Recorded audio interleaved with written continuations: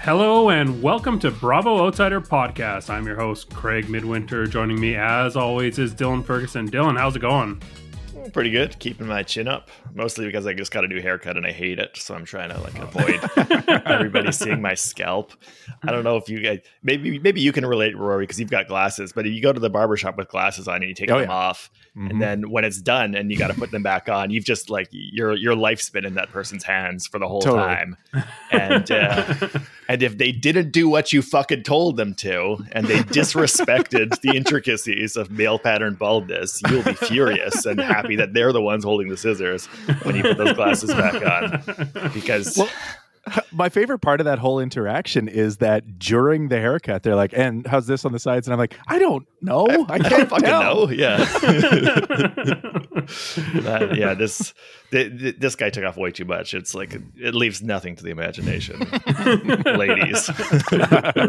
I'll just lean down for all my scalp sluts out there. Take a look. You can see my thoughts. Well, that voice you hear might sound familiar. He has been on our podcast a few times. One of our favorite outsiders. It's Rory Fallis. Back again.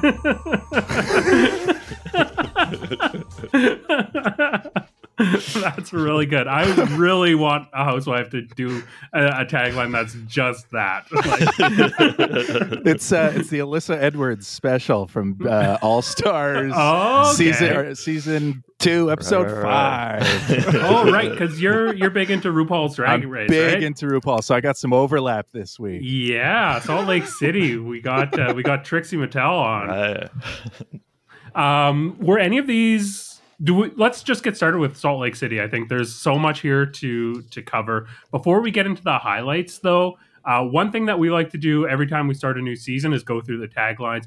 The first week that this was back, we didn't get to do that because we got that amazing intro with the Bible verses instead of the taglines. Right. And then the last week we just forgot about it. So yeah, I forgot. We totally just glossed over that, and that's my favorite thing. And I've totally thank you for remembering, Craig.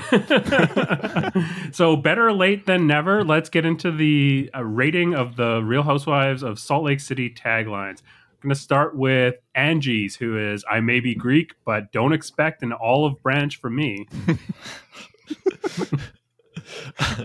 That's all right. I mean, it's Yeah. I mean, the fact that she's Greek is one of the only things we know about her. So she's got one thing to work with, and you get the olive branch reference. It's fine. It's like a solid B-. Yeah. That's all I gleaned from the episode too. Was Greek, huge sunglasses. Those are the two things I know about Angie.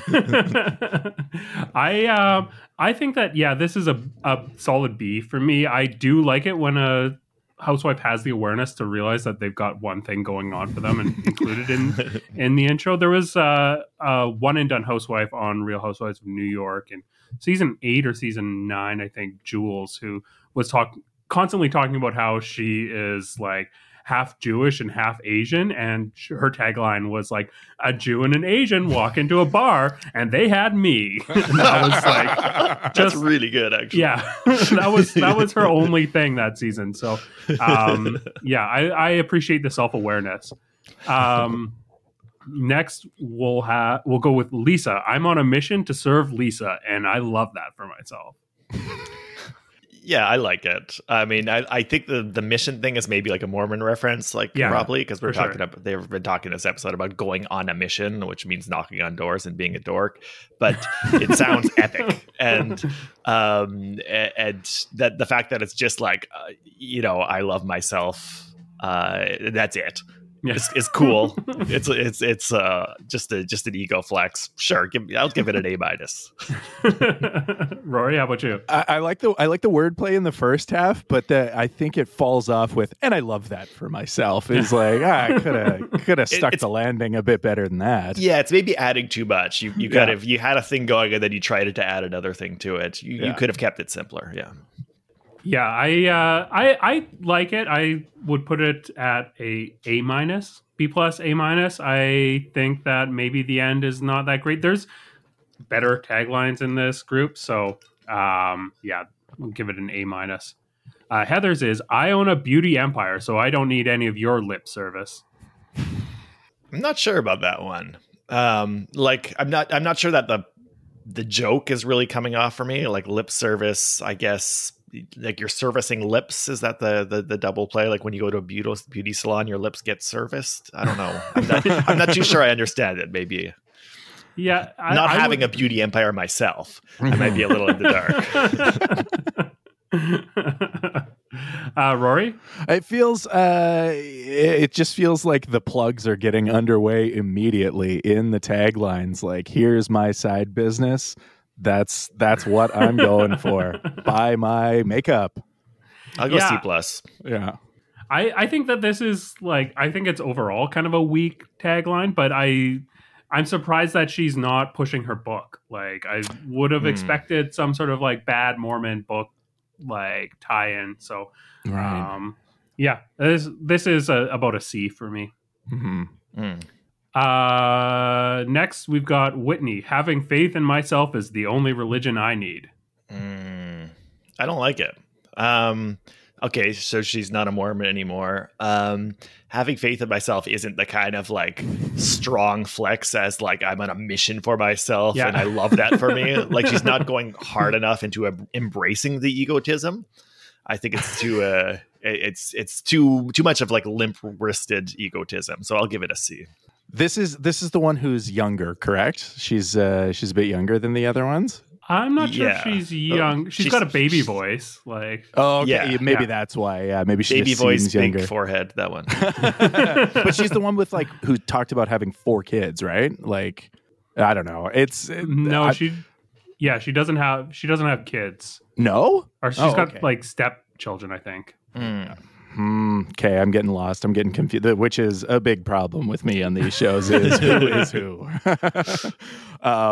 I don't know. I don't have the strong opposition to it as much. I think it's simple and to the point. It doesn't try and put an extra button on the end of it. So I think it's decent, but maybe not memorable long term.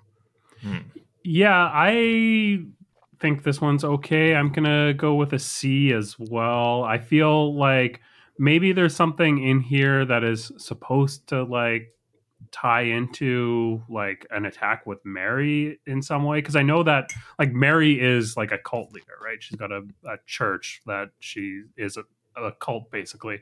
I did not know that, but that's awesome. I love that. That's amazing context. Holy shit. Yeah, Mary has one of my favorite taglines, which is like, "Come for me and I'll send Jesus after you," which is like a brilliant tagline. I don't think you can top that. But yeah, I feel like maybe this is trying to throw something in Mary's face, but Mary's a friend of this season. She doesn't have a tagline. It's kind of not clear that that's what this is supposed to be. So C- is what I'm going to give it. Monica, I keep my friends close, but my secret's closer. Pretty basic to me. Yeah, pretty basic. Yeah, that's like a D plus. It seems like just like a template. Yeah, like there's nothing personal has been added to it. Yeah, I think that this is a weak tagline from someone who has been having a strong rookie season as a host. It's a little like underwhelming for a tagline. Yeah, it's completely unremarkable. Nothing good there. Unless something like explosive happens later in the season with the secrets that she is apparently holding for Jen Shaw. But this has got to be a D. Okay, and finally we've got Meredith. In a town full of dirty lies, everyone can use a bath. I kind of like it. It's always good to have an image in there, and just the image of the dirty bathtub, which was referenced in the first episode, is a great one. The bathtub full of DNA. It makes me laugh. Yeah, we'll give it an A down the middle. Yeah, I like this one. This is it's very evocative. There's lots of stuff going on there, referencing the town, which seems to more so than any of the other series I've watched. Like the fact that they're from Salt Lake City seems to influence a lot of what's going on. Like their dynamic more so than some of the other ones. So yeah, I like this one. Yeah, this is an A for me as well. This is the best one in the group as far as I'm concerned. I love the call out to the rumor or the the dig about the bath. This is A plus material for me. What's the rumor about a bath?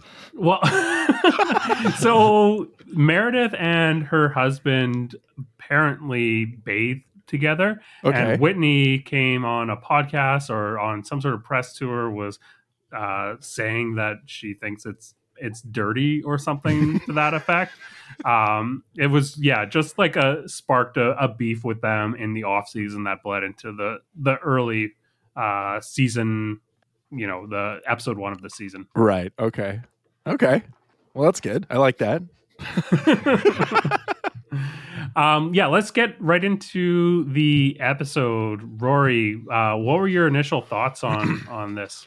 Well, my initial thought was, holy shit, it's Trixie Mattel. Yeah. What is going on? I from doing this podcast before, and actually I watched this one second. I watched Orange County first and then this one. So I'm getting pretty used to the hotel resort plugs. Product placement seems to be pretty present most of the time. So I did like that it was Trixie Mattel, and I thought Trixie was playing the role perfectly. Like, Trixie knows her branding and is aware of what she's doing, just selling rooms at this hotel, is involved in the conversation with them, but also has that detached I don't know what you're talking about kind of vibe, which is was a nice surrogate for me, where I'm like, I don't know what you're talking about. It's always cool that when it's celebrities have a branded product that's just a pun on their name. Yeah. But to take your pun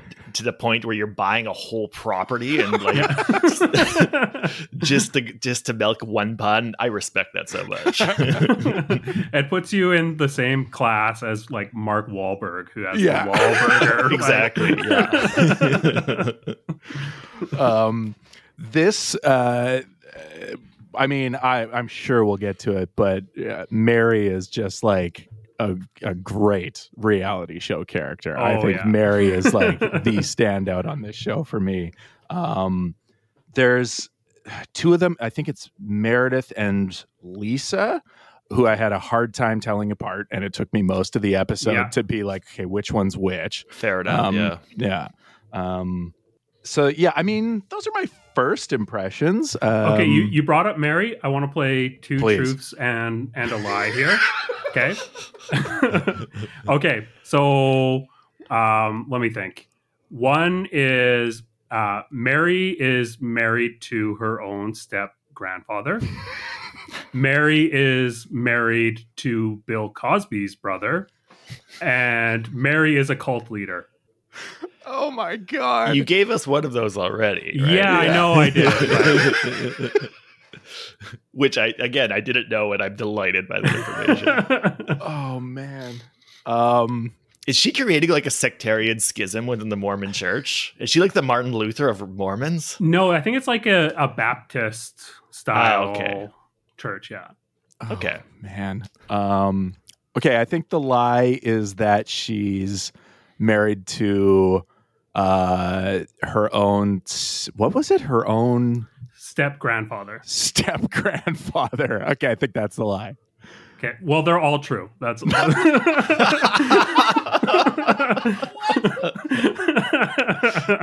How old is the man she's married to? He's older. She's not super young herself, but yeah. Right. Yeah, and he's God. Bill Cosby's brother. So what? What a remarkable woman. Yeah. Oh yeah. She can do it all. Yeah. Sorry for the digression. Continue with your highlights. Try to top that. Yeah, really. I loved when Mary went on the tangent about her bird, when birds came up in the conversation of things they liked. I can't remember what the context was. It was just I like poems. I like birds. And then she cuts to her confessional and she's like, I had a bird once, wanted me to stare at it and it wouldn't obey. That was so amazing. This African gray just wanted me to stare stare at it all the time.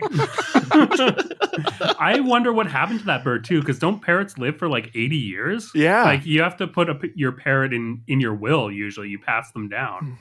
Yeah, it didn't. Oh, no. She did not let that thing live. She No. she finished it off. Oh man. Just a quick note that I made is that the thought of an espresso martini with an añejo tequila really offended me. I was not thrilled with that.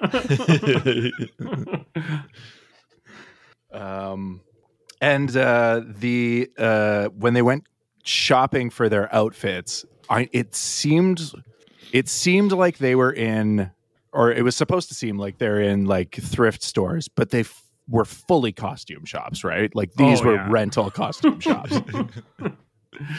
I really thought these outfits were like amazing. They like, it was so ridiculous to see them like show up together in a line, and everyone was like dressed for some other bizarre event. And I loved how like uncomfortable Lisa Barlow was wearing hers going to this fancy restaurant. I think it just like is so in line with her character, and I just really appreciate that sort of vibe.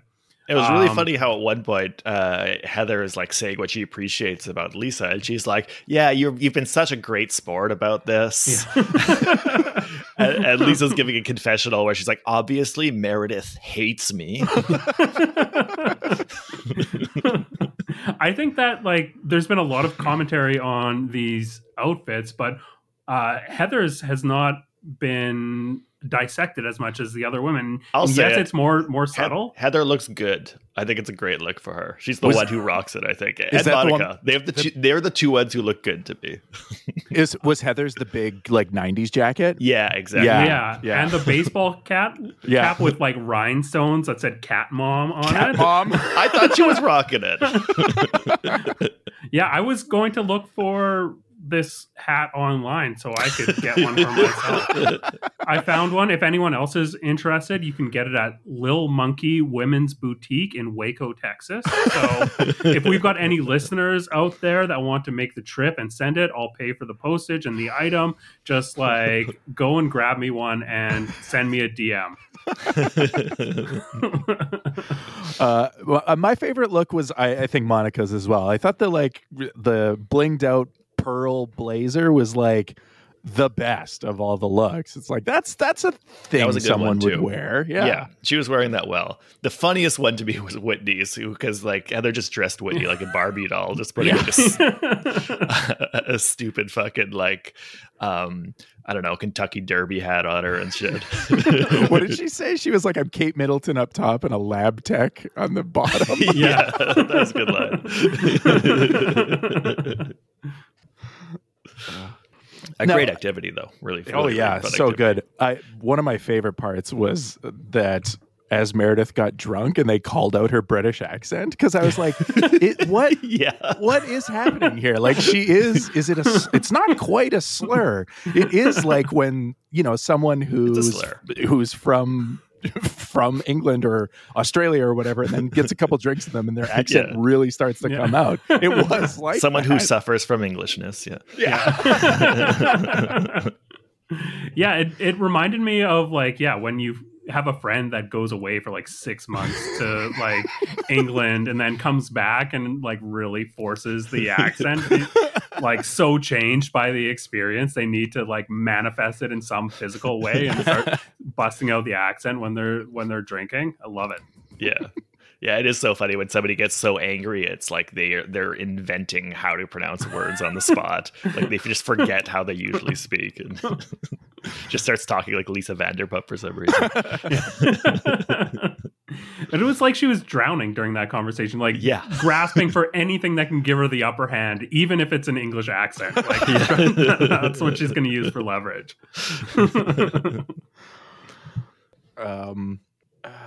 I think the only thing for me that seemed to be playing out over this episode was I was like, is Mary playing that she's clueless, or is that her game to actually kind of like move storylines along, have her own screen time, whatever, set these dramas in motion. Because it's like initial thoughts are like, wow, this woman is clueless. But then it's like, is she though? And then the bird conversation comes along and I'm like, no, yeah, she is for sure. Yeah. I think it's Ernest. I think she is kind of like clueless or out to lunch or more so apathetic and not paying attention to things. And then, when she needs, it's like, oh, what? Who are you? What I love about Mary's presence in this group is that she's the one who is completely uninterested in being friends with anybody, it seems. Like she's not trying to make friends with anybody. She doesn't seem to want to be friends with anybody here. And that's just such a great dynamic to just have one person who is just like, I don't really give a shit about any of you and would rather you didn't talk to me. Yeah. Don't ask me that. I'm not coming to sit over there. Yeah. I'll sit at a respectable distance and eat a sandwich and glare at you. It's the best I have. Now, the one question I have is, was it Meredith kept referencing like a child who is going to be disabled? Is that something we know? No. Or is that we don't? Okay. No, I didn't think so, but I was like, what is happening? That was so great. When she gets angry, she turns English and just starts saying things like a child is going to be disabled for the rest of their life. Oh my god. She like morphs into like a Dickens character or something.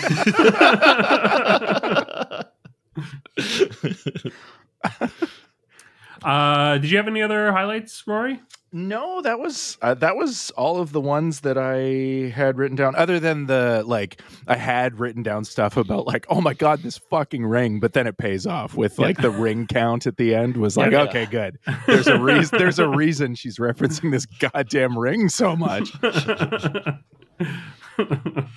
Dylan, what were your highlights? The whole thing. And this was a great episode. Loved it. Absolute killer 5-star episode. Just a great example of having a bunch of interesting characters put in a room together and make them get each other angry around the table is just, this is like classic Housewives shit. I love Meredith getting more and more worked up and becoming an ice queen with Angie to the point where Angie just goes off her ramp and then just gets it just starts going off on her. Heather goes off for a bit too, which is great, and then Heather just continues to get drunker and drunker off of tequila espresso martinis, which is a terrible idea, as we see. But then for the rest of it too, that everybody's bringing their own dynamic into this discussion, which is great. But what I love how the role that Heather settles into is that she just becomes like the Housewives fan, just watching them and just laughing at them and just like sitting back, just like gasping and giggling. And that was so funny for me. It's just so great. It's so great to have one person who's just gotten drunk enough that they just disconnect and they're just a spectator, just watching them like they're on TV. Total delight.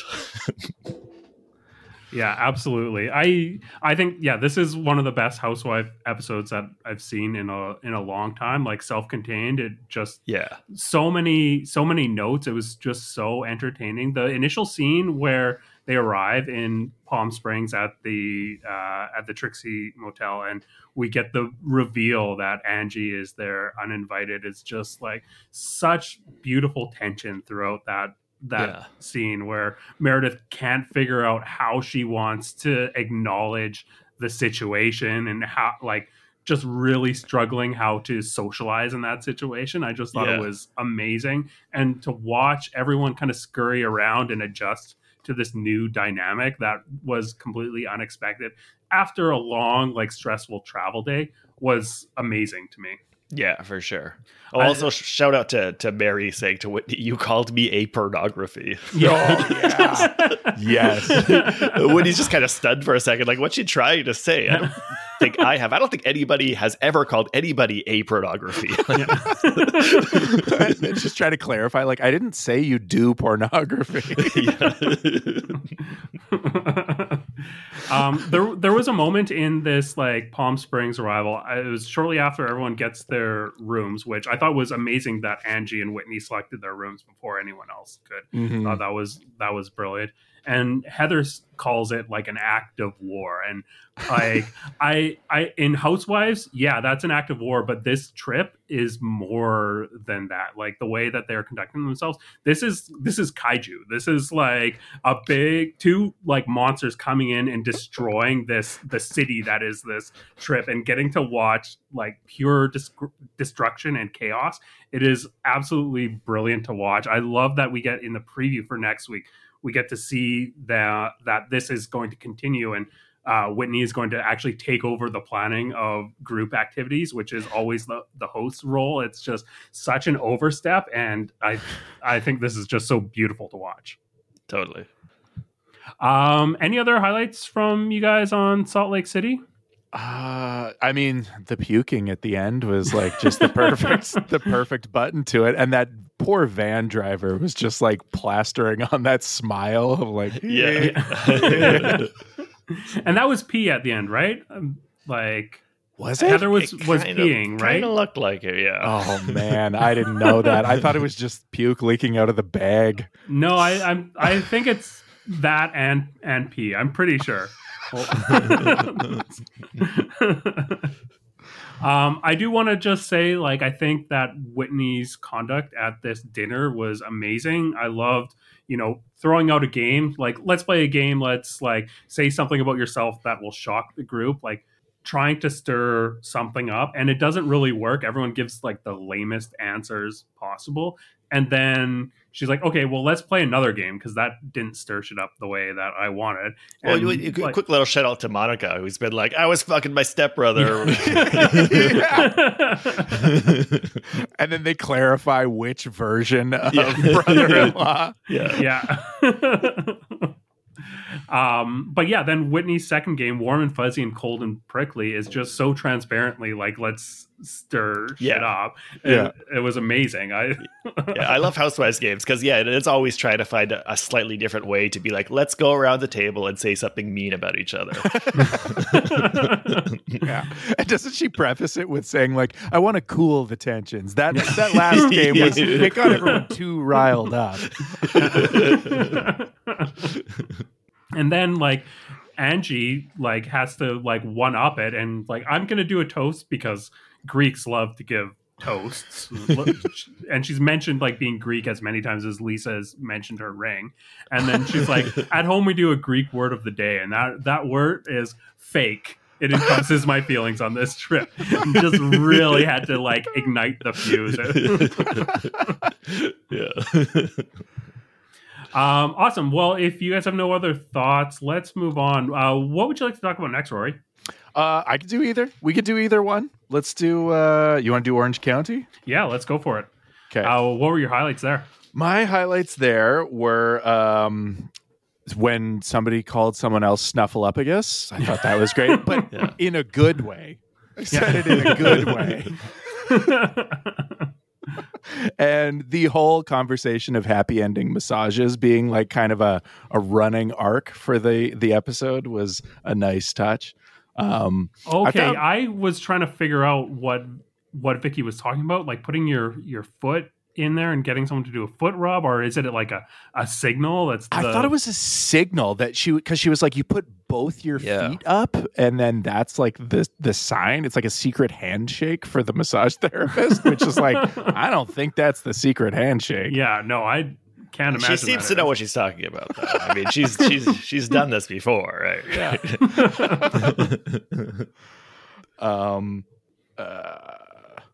I found Vicky's a friend of, right? Like, yeah, she's a friend of this season, but she was on she's been on Real Housewives of Orange County since the very beginning. Oh, but so she was a full housewife before? She used to be. Yeah. Oh, okay.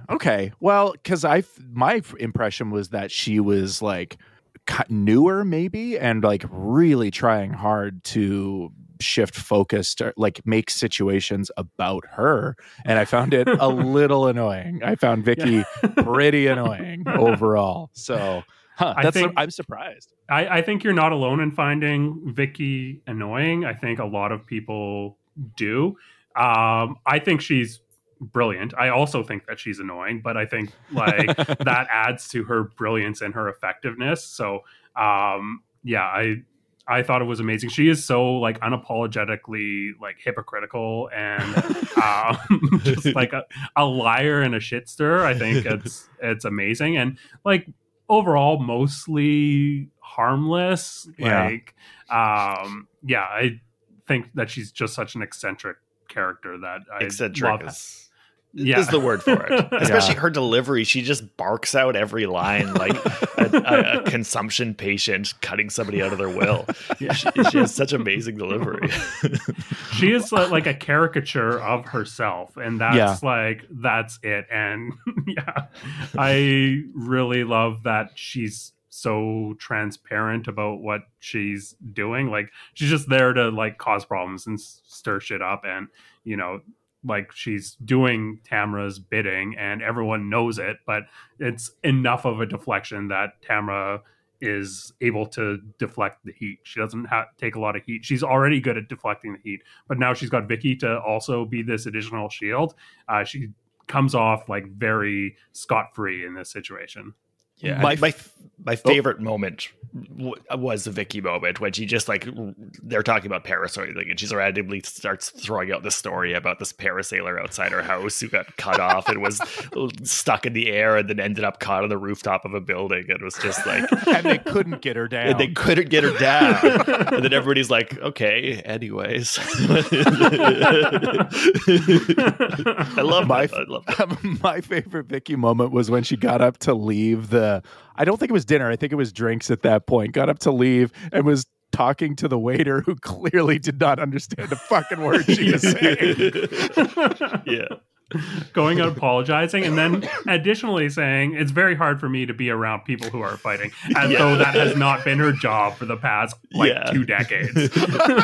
And then we get the editor like a select few fights that Vicky has been directly involved in back to back. I found even more so than Meredith and Lisa in Salt Lake City, I found Jen, Tamara, and Susan almost impossible to tell apart. And the fact that they were together and Shannon? Storyline. Is it Shannon? Yeah. Those three, I was like, wow, these women all look the same, and I don't know who's who and what their storyline is. Like that was tough to get in one episode. Who was who? Oh yeah. I think that Jen had one of my favorite moments in this episode. It was like she was talking to, I can't remember who she was talking to. It was probably like Shannon or something, saying, "Oh yeah, I've always wanted to see a shaman. Are you kidding me? I own a yoga studio." Oh yeah, are you kidding me? I've always wanted to appropriate that culture too. I love the shaman, by the way. We've been blessed this season with seeing so many fake doctors in Orange County, all variety of bullshit doctors, and not saying that shamans don't exist, but that this fucking Tommy Chong in a Sarat blowing into a conch shell was a sham shaman, and it was great. I love it. Like again, like I love these guys. I find that's so inspirational that there's all these guys catering to this industry, just following their dreams of being healers and doctors, not put off by social judgments or medical licenses or any of that bullshit.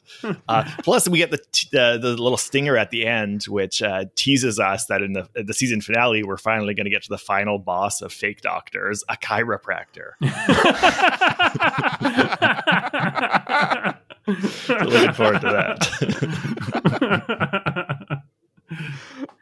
But these guys are doing important jobs. They're keeping these people out of emergency rooms, keeping the weights down. So some respect is due. For sure, tons of respect is due. They rule. Dylan, what were your highlights from this? Okay, Gina had a moment that was really just cute for me when they're talking about sea turtles, and she's like, "What did the turtles eat? Like salad?" And Tamara's like, "Seaweed," and she goes, "Lettuce." I just thought that was kind of adorable. Do they eat seahorses? Yeah. No. I think it's crazy how Tamara kind of just gets away with everything. You know, like she could just like, she's just so good at just like getting everybody pissed off and then immediately being like, oh, and I love you. And that's it. And then I'm just going to readjust the social configuration so everybody forgets about it. Yeah. But she was going so hard at the Jen. She was kind of wrapping it up too much against Jen, like really taking it hard on her. And Vicky too. Actually, speaking of Gina, that was probably the most that I've liked Gina so far is when Vicky was like, you know, you have you had 5 kids, you know, you had no right to end your marriage or whatever, and then Gina just like jumps in and is like you don't get to talk to her like that. You don't even fucking know her. Like, yeah. That was I mean, she's right. Like just because she had kids doesn't mean that she like isn't allowed to end a relationship. Like that's just that's a nasty way of thinking. I get that Vicky's coming from her own personal experience, but you can't apply your own personal experience to everybody else's life.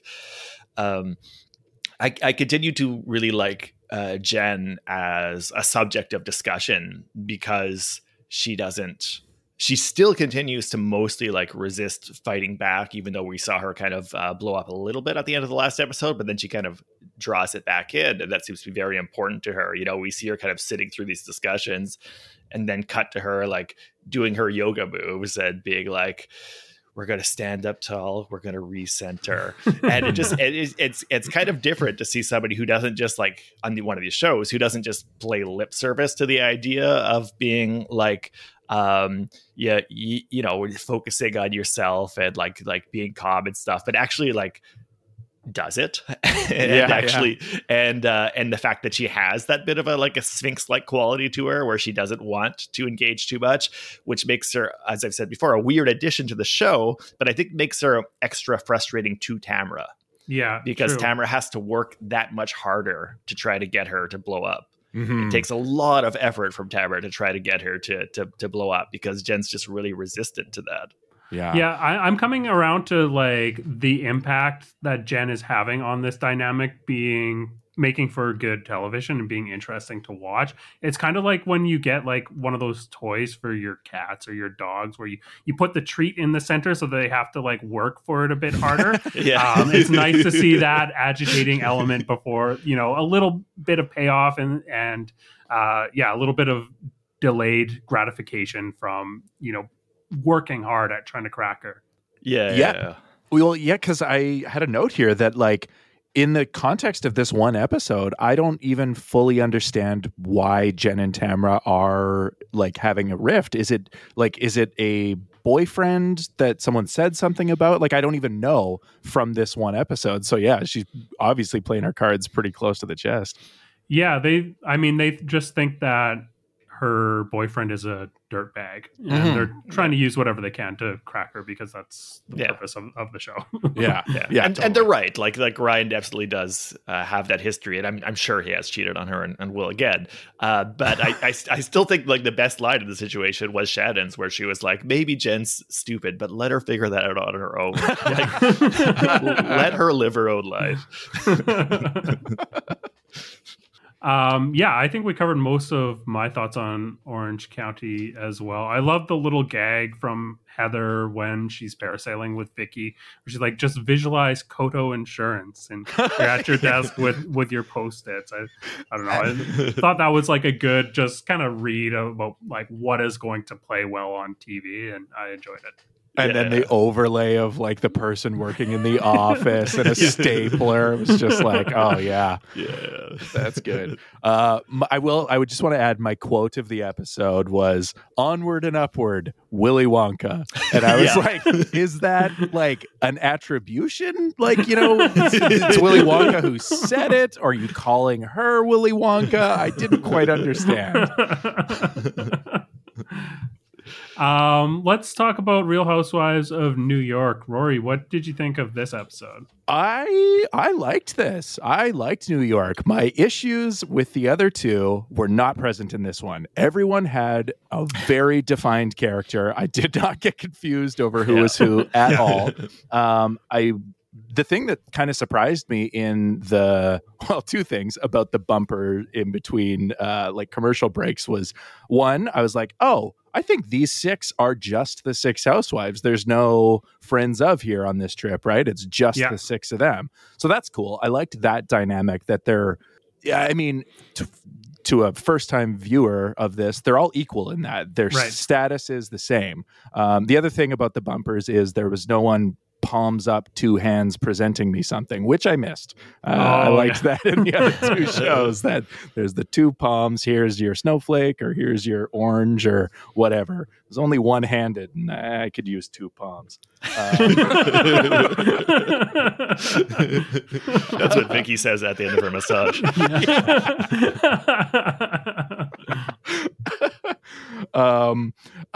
My one, I really actually enjoyed this. They felt the most aware of the characters that they are portraying of any of the 3 shows. Like everyone felt very self-assured and this is my role on this show. The one complaint is that the drama of the show was way too drawn out for one episode of I pushed you in the pool, now I'm holding your phone, and we're going to be mad about it for a full fucking hour. Is okay, maybe we're milking this one issue for a while. But I thought everyone played their parts really well. I also really liked Jenna's multiple confessional looks. I liked that she had costume changes. That was fun.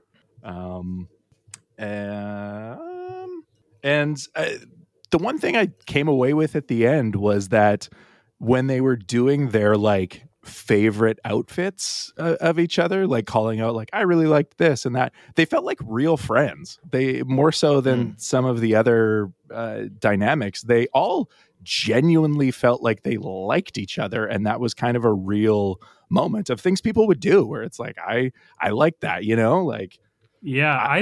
I think that is something that we've been seeing this season quite a bit, because these are all brand new housewives. This is the first season for all of them because it's a reboot. Oh, really? Yeah. So we're seeing them come together and get to know each other. And it seems like we're seeing, a genuine connection forming, even if it's not going to be a deep lasting friendship, but they're being bonded by this communal experience of all being on this reality show for the first time and figuring out what that means. So I think that is an interesting element that leads to moments like you said that feel very genuine. I love that too. That's really surprising to me that this is the first season for all of them, because given how defined they all are, great job to the casting people then, because they really did a bang up job of putting these personalities and different people together. Because I really fully thought they're professional at it because it's season 12 or 11 or whatever it is, so that's why. But wow, a reboot, that's really surprising. Yeah. The cast has been really delivering. I think they're all really great. I think Sai is who I've called out as being the weakest one, but even she is starting to bring a little bit more to the table. I don't know if it's going to be enough to come back. If there's one person that I see being replaced, it's probably her. But over Jessel. Oh, Jessel's a star. Are you kidding me? I don't know. I thought this was a weak episode, despite her, being Al Pacino and pulling out her phone vault. I did think that she hasn't been showing enough personality. When she makes a little joke about escaping out of Diggy, then immediately says, "Guys, I'm funny." That's such a 1 step forward, 2 steps back kind of move. Yeah. I think that some of the stuff that she has been some of the fights that she has been getting in and just being very reactive, but also endearing at times. I don't know. I feel like she's got a lot of dimension to her. So True. I really hope we continue to see her. I think she is one of these housewives that, is clearly not producing herself. There are a lot of housewives where they are very much self-producing, and you can see that they are constructing something for the camera, and she is the opposite of that. It's just she can't help but be authentic. She reminds me of Shannon in that way, who can't help how she comes across, except maybe a bit more villainous than Shannon typically is. Yeah, I think on that note, it seems like Aaron is the big producer of the season. And maybe that's just the narrative they're editing for, but like that's the vibe I got, is like Aaron is trying to produce this dynamic. Yeah, I feel that way about Aaron as well. It feels very constructed. I've seen a lot of people criticize Bryn about that as well. I think that there's a degree of that at play, but I don't think more so than a lot of other housewives that we see that are super effective at this. One of the things that like we don't really tend to weigh into kind of the meta of what's going on in the fans, but I've seen like this like opinion piece published on Reality T, which is a blog talking about like, oh, is Bryn's flirting too much? And there's like a lot more conversation that is happening surrounding like how she operates by flirting. And, there's TikToks of people doing like weird impressions of her. And first off, leave the funny to Bryn. That's one thing that she said in her confessionals, which I agree, because they're not that good of an impression, and they're not that like funny in terms of content. But also like, it's just weird to me that we have someone who is like been very transparent that they operate this way because they have been like socialized to do it, and they've been socialized to like flirt in order to create a safe space or be like playful and sexy. And that's how like she has learned, because she has had like a traumatic past, that's the safest way for her to operate and get ahead. And then for her to be so transparent about that, and then have people being like she's the problem, not like us as a society that has created this like environment where, that is all that she can do in order to survive. And that's how she's been conditioned, is just a really, I don't know, not a fun take. Like, I think like, criticize her for like specific incidents or like whatever, but to just like broadly be like, oh, Bryn, the way she's operating within society because she's been conditioned that way is wrong, and she's the problem, not the conditions that created that, is, I don't know, I don't love that dialogue, but that's just me.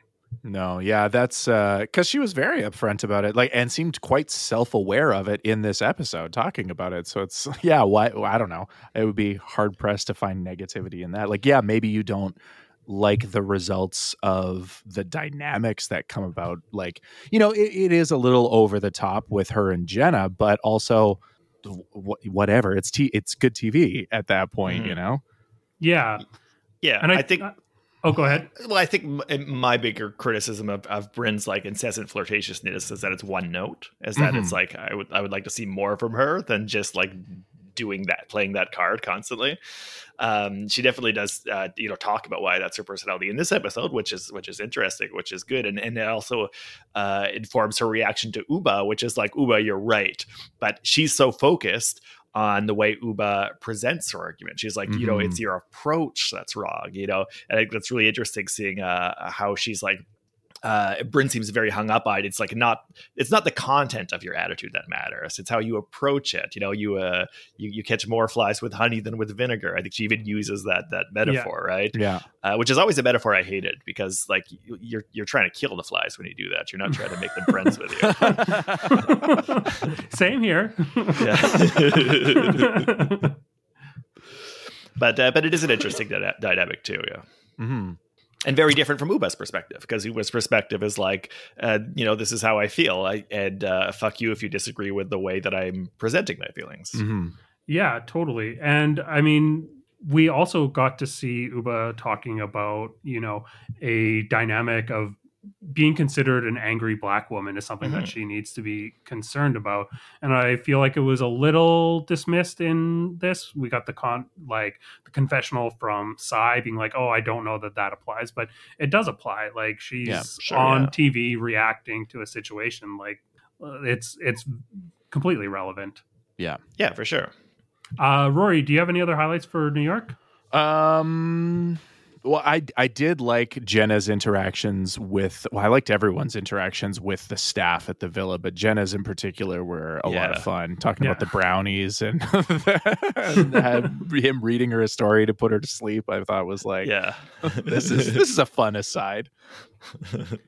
Yeah, I've really liked watching Jenna on this trip and like kind of comparing it to the previous trip to the Hamptons and how she's still trying to feel out what a girls trip is, because she has said she doesn't have experience being in these situations where she's going on girls trip and she doesn't know the etiquette. And I think that her interactions that we're seeing with the staff are a little bit of her kind of retreating into a dynamic that feels a lot safer for her than to be like opening up to the rest of the women who are her like peers on this trip. Right.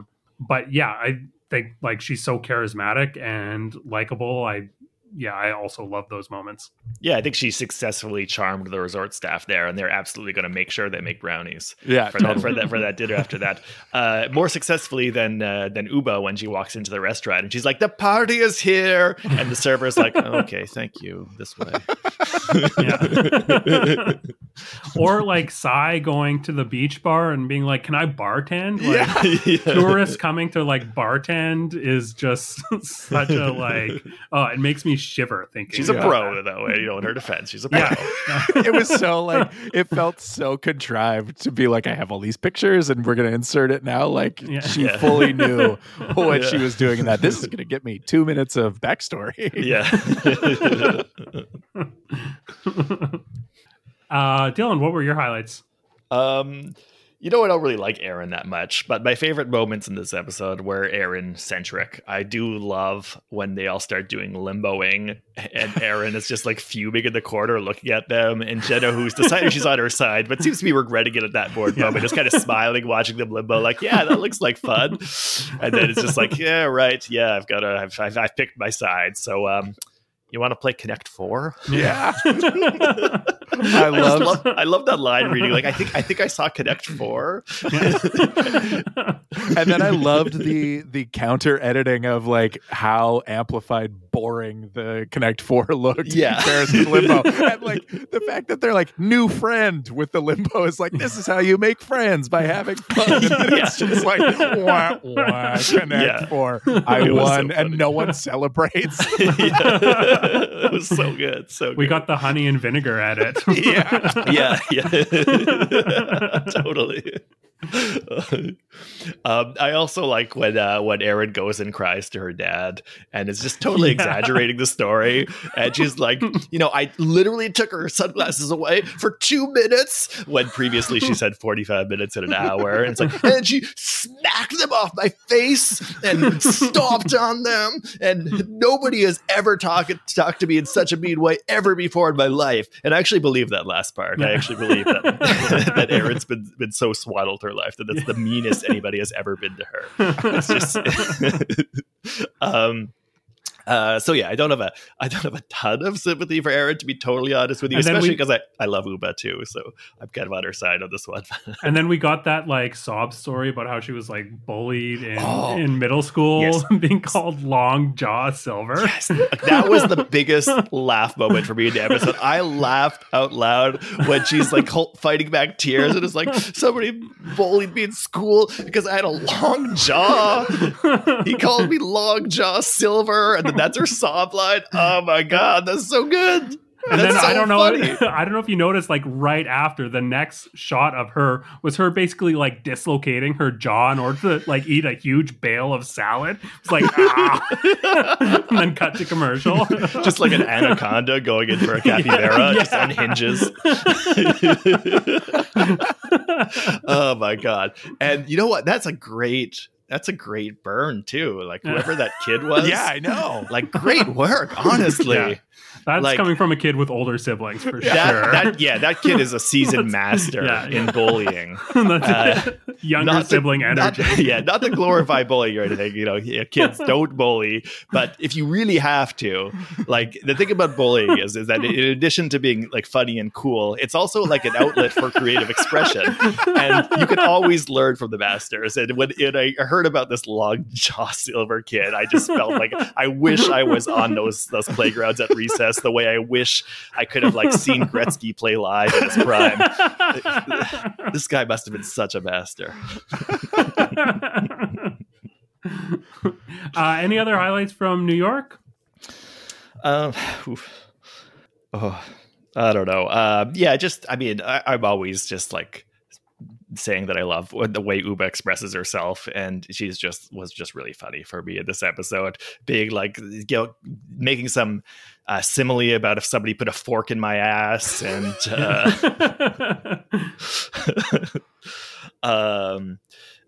it was just and then just saying like, I'm going to be 80 years old, taking off people's sunglasses, like just refusing to back down on that. Decides that she's going to call Aaron a liar for some reason, even though they don't really have to do with anything. And Aaron's like, what was I lying about? Everything. And then later on, she's like, the lying thing is not true. You do cause problems. The lying thing, I just made it up. Like and the fact that after she takes her sunglasses and Jenna's like, can you give them back? She's like, I'm setting an alarm on my phone for 45 minutes. Yeah. Like, that is such a good move. That is really funny. Yeah, totally. I feel like Erin was so humorless in her handling of this situation. It was so funny to see Uba like stick to her guns and be like, nope, the timer's going on. I'm going to treat you like a child. Yeah. And also when she's listing off all these things Erin did, she's like, she's like, and you send emoji. Yeah, I thought that was really good. I really appreciated that when they were all gathered in the hot tub, like kind of trying to watch from aside the fight that was happening. There was actual popcorn that they were eating. Yes. I really thought that was a really that Sai nice was touch. eating anyways. Yeah. She was just going to town on it, which unsurprisingly, and this comment about Jessel having her vault or her list, I'm really hoping that that's going to pay off. These are like little things that I always am super excited about being revealed in a season, because I'm waiting for the payoff where this is going to like come up and cause a problem. And Jessel definitely had a bit of a strategic misplay in letting it slip that she's got this list, and now that information is the property of everyone and it outweighs the actual contents of the list itself. It's definitely going to come back. I just can't wait for it to happen. Yeah, I mean, she was saying that she doesn't have a list on everyone, but I don't buy that. She's definitely got a list on everyone. I hope so. Yeah. And I do like it. I felt kind of like a weird moment for her to expose that information, because she was waiting for a moment to give it out. But when they're like driving in their little Jeep buggies, but it made for like a really dynamic scene. One issue with Housewives shows for me is that often the scenes are just too static. They're just sitting around a table or sitting in a hot tub or something. So here we get to have this information being shared between two little vehicles like racing next to each other on a dirt road, which was kind of just a fun kinetic way to have that scene play out. Yeah, totally. Which also with those cars, after they left the beach bar, I was like, is Uba just full on drunk driving on this show? And no, Uba doesn't drink. I know. They made a point right away to reiterate, like, you're sober. Here's this. And I was like, okay, she is just bad at driving this. Yeah. she just has the kind of brain where she acts like she's drunk all the time, which is why it's probably a good thing she doesn't drink or smoke weed, because she tried that one time and ended up in the hospital. Yeah.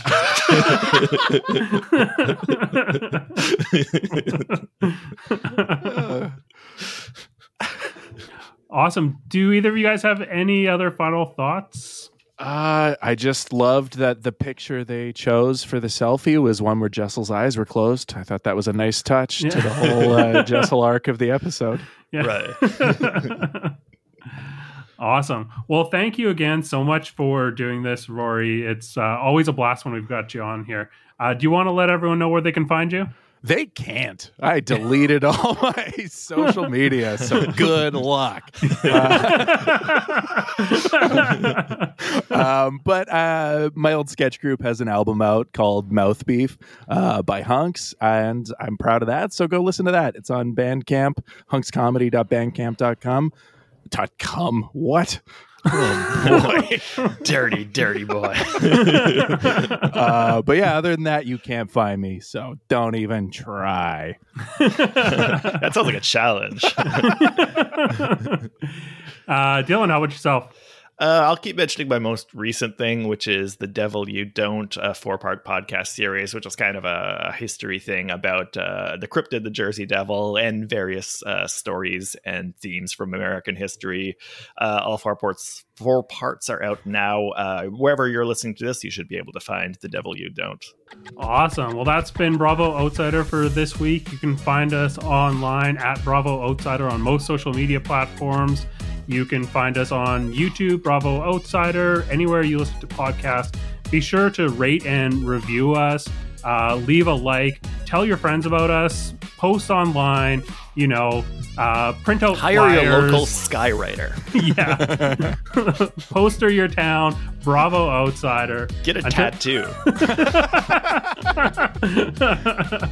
Until next week, keep on wifing.